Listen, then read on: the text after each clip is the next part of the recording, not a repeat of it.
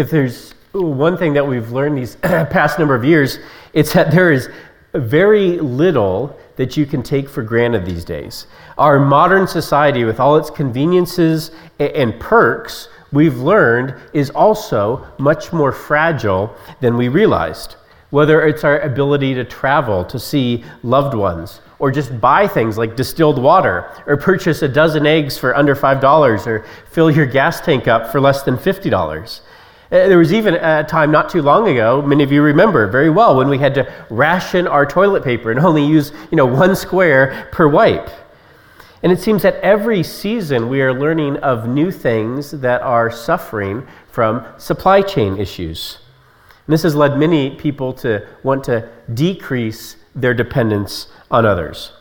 Whether it's, buying 15 acres up in Idaho and learning how to farm and go completely off the grid, or maybe you're just going to get solar installed and buy some 55-gallon water drums and have some more food storage. People are realizing that modern technology will not save us. And in fact, maybe there are certain ways it is even hurting us.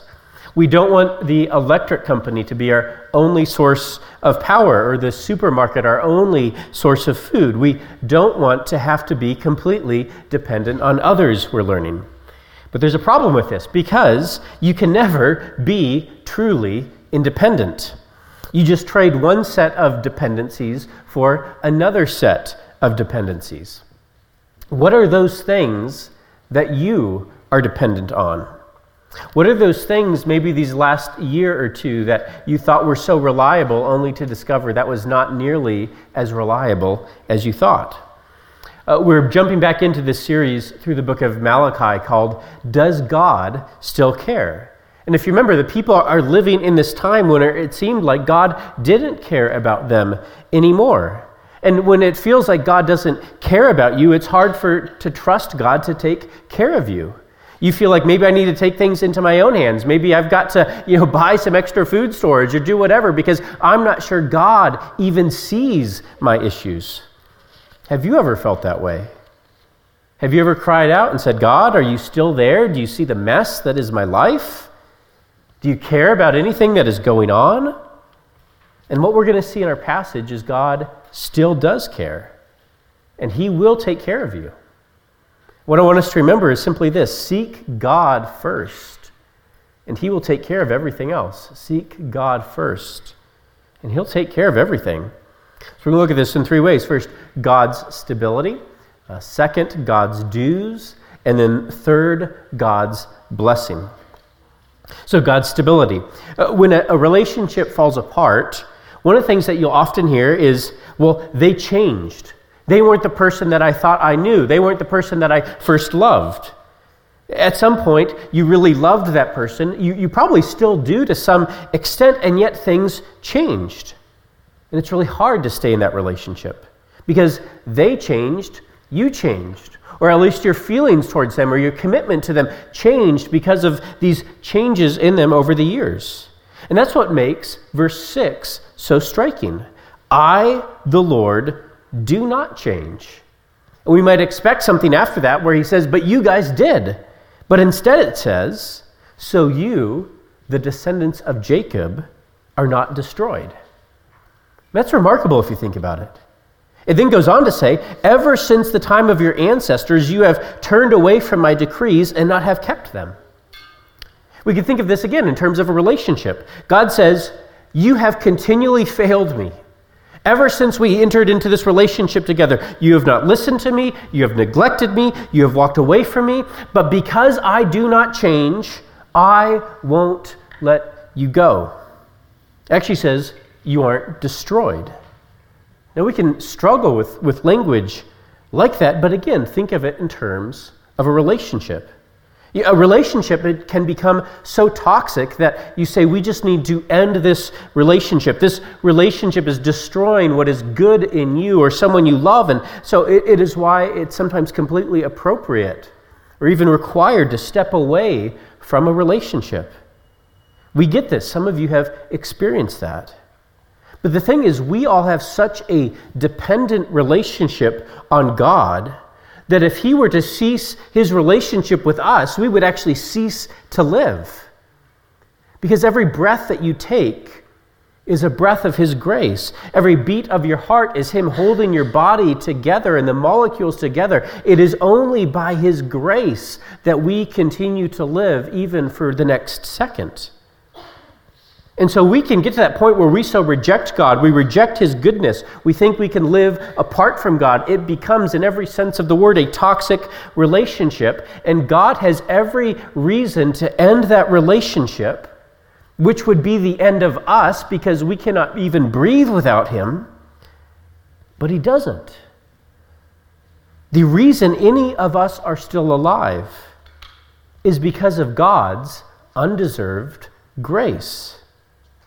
Because God keeps his promises to you and to us, no matter how much it hurts. And so God says, because I do not change, I'm never giving up on you.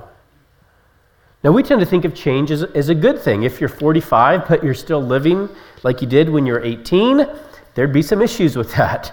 All of us are thankful that we don't look like we did when we're 16, right? We're glad that we've grown out of some of that awkwardness. But for God to say that he does not change, it means that God has already arrived. It means that he is perfect, that there is nothing that he needs to grow into. It means that there is no single way in which he can improve. There is no single aspect of God that could even get 1% better. And only a God who has never changed can be called perfect. Because if he changed, it means there was something that was not perfect about him, or he changed from perfect to being imperfect. Things might be perfect for a time, but only God is perfect for all time. This past year, we have all seen in various ways how undependable life is. Some of you have experienced how undependable your bodies are as you struggle with sickness and getting older. You've discovered how undependable certain relationships are, or a job is. So what would it mean to have someone in your life who is completely dependable, who never changes, who is immovable, whose steadfastness makes these mountains behind me look like Play-Doh? You might be trying to live off the grid, whether literally you're actually looking at property up in Idaho, maybe emotionally off the grid. I'm tired of these people controlling me. I don't want to be dependent on what their whims are of the day. Financially, I'm going to get my finances in order. I'm going to stop renting. I'm going to invest in a house. I'm going to be more independent with my family. I'm tired of being alone. I'm tired of dating. I want to settle down and find someone to grow a family with. But whatever you think is going to make you independent is only going to create new dependencies in your life. I'm going to get off the grid. Well, guess what? Farming isn't easy. You're going to be dependent on the weather and the sun and the rain for your crops to grow, and that no pests come in. I'm going to be financially independent. Well, you're still going to be dependent on the economy for your investments. You're always going to be dependent upon someone, something. And so what is it you're depending on? We live in a world, we're reminded of just with that earthquake in Turkey, where the bedrock, the most foundational thing that we know of, can still shake and break our strongest buildings. But God never changes.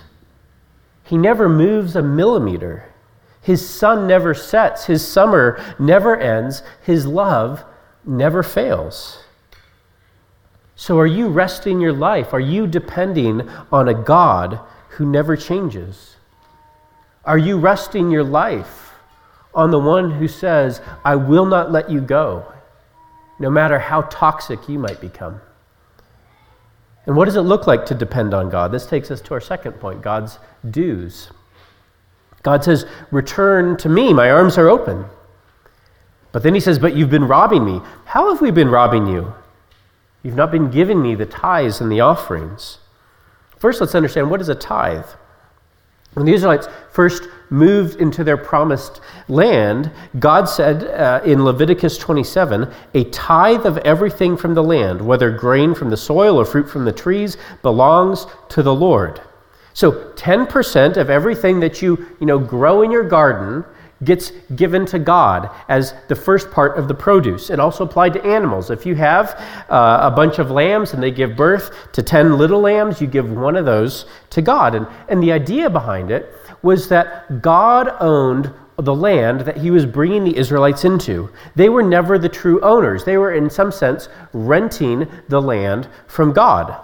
And just like you pay rent to your landlord every month for living in your place, the tithe was in some ways like the Israelites' rent for living in that land that God had given them. And it was a reminder every season, every time their crops produced, that they were dependent on God for everything that they had.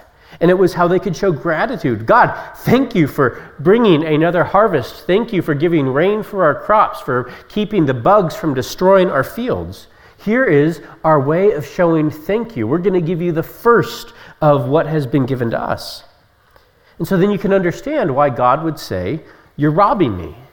And just like if you're renting a home and you stopped paying your rent, you would be robbing the owner of that home from what is due them for you to live there. And God's saying, I brought you into this land. I'm caring for you. I'm allowing you to have a good land that produces the food you need to feed your family. Certainly, you can show some thanksgiving for that. Some response of thank you, God, for these blessings that you have. Another way to think about it, imagine if you let someone borrow your car. Right? You give it to them, it has a full tank, and they bring it back, and it's on empty. You feel kind of annoyed. Now, imagine if you let someone borrow your car every Saturday, right? And every time they take it, it's got a good full tank of gas in it, and every time they bring it back, it's got less gas than when they took it. And they do this weekend after weekend after weekend, right? You are going to get annoyed. You say, are you just abusing my generosity? Are you taking advantage of me? Are you not thankful that I'm letting you borrow the car? And that is what God is saying the people have been doing to him for generations. They've been using his stuff without any sense of thanksgiving for the privilege of having it. And there were these storerooms in Israel that were used for storing the tithe. Most of it was grain. And these storerooms are starting to run low. Now, God didn't need the money. He didn't need the food. But what he did is he used that grain to bless others. The tithe went to support the priests, those working in full-time ministry, and the Levites. These were people that didn't have their own land, and so they were dependent on others to bring them food. The tithe went to support the poor in the community, the widows and the foreigners. Again, people that did not have their own land and resources and capital to run their own farms. The storehouses ensured that everyone in the community had the food they needed, so no one would go hungry. The tithe was also used to provide food for parties, for festivals where the community would come together and celebrate. And God is saying, you're skimping. Bring the whole tithe. And maybe people were bringing something, but not the whole amount. Maybe they would always round it down. Maybe they were being lax with their measurements. Say, oh, that looks like 10%, good enough. No one will know. And why is this an issue? Because the people didn't have a heart of generosity saying, God, we are so thankful for everything you've given us. Instead, they're thinking, what's the least we can get away with? How much can we give so we feel like we're doing that, but we can keep more for ourselves? You see, because they didn't recognize that everything they had was from God, they were holding on to their things tighter than they should have. And do you see how those things relate? When you don't recognize that everything you have is from God, you're not going to be as generous with giving it back to God as you should. Because you know that everything in this world is as stable as Jell-O when compared to God. And it means that we worry with where's the next going to come from. You hold on to what you have because maybe this is all I'll get. Now, some of us don't actually worry. Maybe the way our worry manifests is with control. Well, I'm going to make sure I'm taken care of. I'm going to come up with a plan to have stability for my family. It's why some of us can't rest or relax. You're trying to do what only God can do. And if you're trying to trust in anything besides God to be your provider, it's in the end not dependable. If you're trying to trust in yourself, you are less dependable than you realize. One little thing can change the outcourse of your life. Us trying to be independent is about as effective as trying to cross Russia on roller skates. It's going to just wear you out. And what's a way that you can show that you trust God to be your provider? You give the first of what he gives you back to him. You give freely, you give generously with a thankful heart. The tithe isn't just about giving stuff away, it's about showing what you are trusting in. All of us, we have plans. Right? You are saving for something that you want in the future. You're investing in something now because you expect it to provide greater returns in the future. And it can be all kinds of things. I'm investing in my education. Right? I'm taking night classes because I want to finish my degree and get a good job. And it takes a lot of sacrifice. I'm investing in my retirement because by the time I'm 50, I want to be able to retire. I'm working extra to get my mortgage paid off so I don't have that debt hanging over me. What are you investing in? What are you saving for? What if you trust that if I make these sacrifices for now, it will pay off in the future? And in some sense, that is what your tithe is. Right? What are you tithing to? Your own finances, paying off your mortgage, your own education, financial security, fun. And that shows what it is you're trusting in. And where is God on that list? Are you seeking him first by saying you're the one that I trust for everything, or are you adding him in at the end? Any investment ads always have that language that goes something like, past performance may not be indicative of future results. And that's true of anything in this world except for God. Why? Verse 6, I, the Lord, do not change. There is no surer investment. There is no firmer foundation. There is no one who is better to rest your heart, your life, your desires, everything on than a God who does not change. Now, one of the questions you'll ask is, well, do we have to tithe today? And technically the tithe was something set up for the Israelites in the Promised Land. Remember, it was their way of, in one sense, showing this is the rent. This is what we're giving to God for letting us live in this good land. But we see throughout the New Testament, Christians are no less required to show that we're trusting in God with our entire life, and that includes with our money. That we still need to acknowledge that everything we have, every cent, comes from him. And one of the ways that we do that is by giving to your local church, giving to other ministries and missionaries beyond that. 2 Corinthians 9 is a great passage. I'd encourage you to read that chapter if you want to look into it more, where it says we should give freely and generously. And so is whatever that you're giving, which I don't know what anyone in the church gives, but whatever that you're giving reflect a heart of gratitude, of trust in God, of thanksgiving for this paycheck and in providing me this land? I thank you that you're my provider, God. Or do you give only according to what you think you can manage? Which is the exact opposite of what it's supposed to be. And this brings us to our third point, God's blessing. The second half of verse 10 says, test me in this, and see if I will not throw open the floodgates of heaven and pour out so much blessing that there will not be room enough to store it. This passage is often misinterpreted, right? Or people abuse it. Elsewhere, testing God is not a good thing. So in general, we shouldn't do that. But interestingly, God says, here you can test me. But this testing isn't, as some have misinterpreted it, to say something like, well, give away 90% of your income when you're making $20 an hour and your rent is $1,300 a month and see if God still takes care of you. No, that's not what this test is. What is the test? Bring the whole tithe. So for them, 10%, that's it. Is that a goal that you could move towards? Are there steps that you could take to increase your generosity? Are there changes you could make to how you handle your money that shows all this is from God and I'm just a steward of it? And what are the returns for this? See if I will not throw open the floodgates of heaven. And maybe that language rings a bell. It's the same language used to describe the flood with Noah. Right? Here God opens the floodgates of heaven and the world is covered in water. And now God says, I will open the floodgates so that the earth will be covered in my blessings.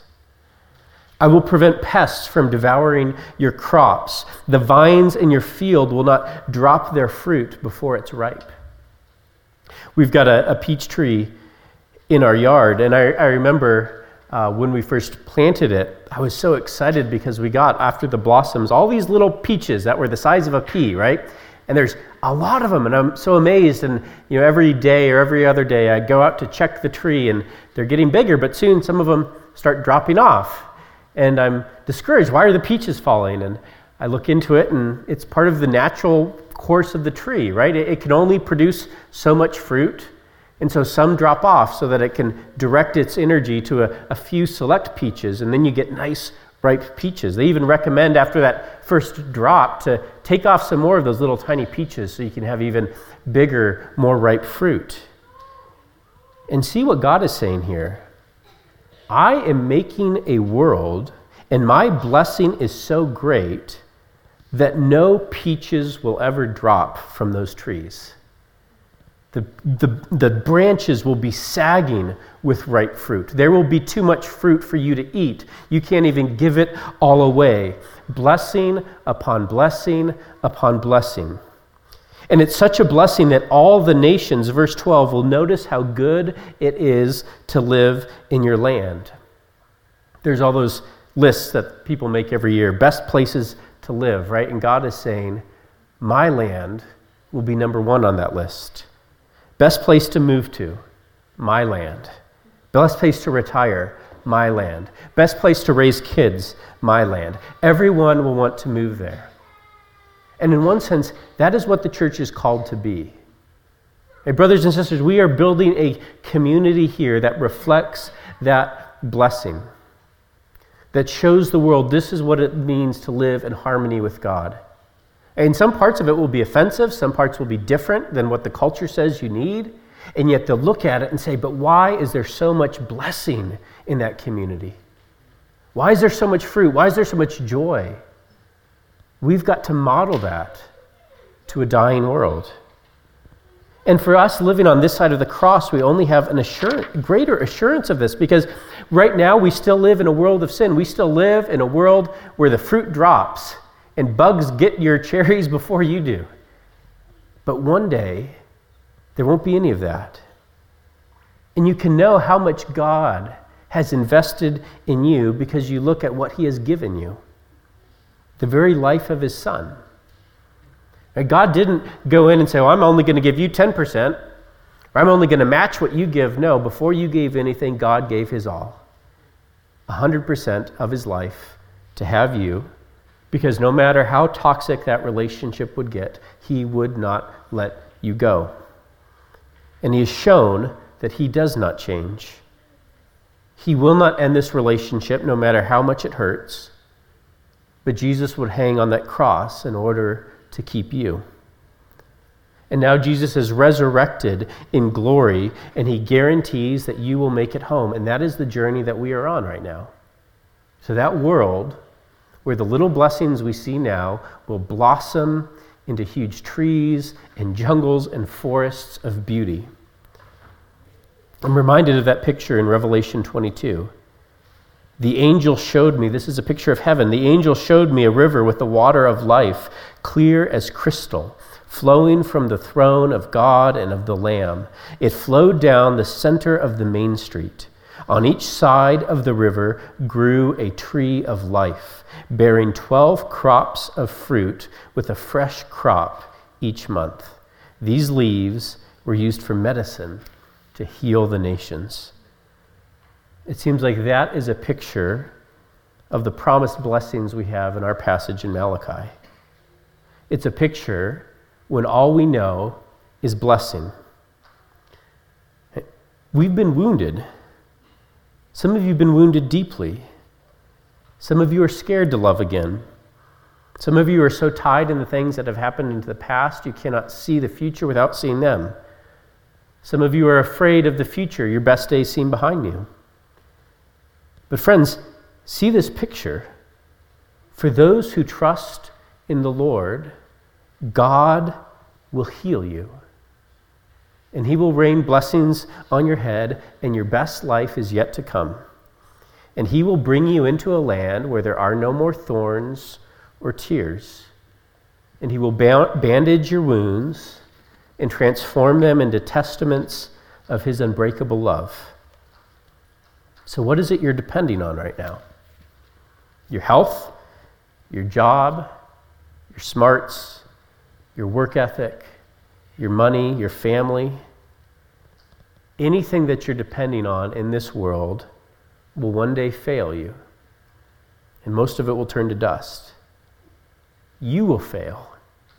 The earth will shake again, but God remains steadfast, and he has shown how much he loves you in Christ. And he knows your need. He won't abandon you. And he's given you his Spirit right now to walk with you on every step of this journey. And he won't forget to give you the food you need to make it there.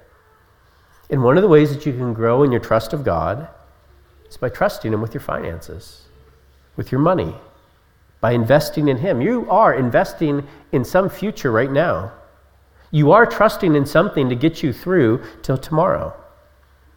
Is it as dependable as God? Does it love you back? Or does it always demand more? Rest your life, your soul, your wounds, your fears, and your finances in the loving arms of our God, and discover how much he will care for you and provide everything you need and much more. Let's pray. Father, we ask that you would help us to trust you more. Lord, to see even a passage like this that can be misinterpreted, that can feel just like some weight put upon us of another thing we must do. But we ask that you would free us to see what joy there is, what lightness of foot can be found when we rest everything on you.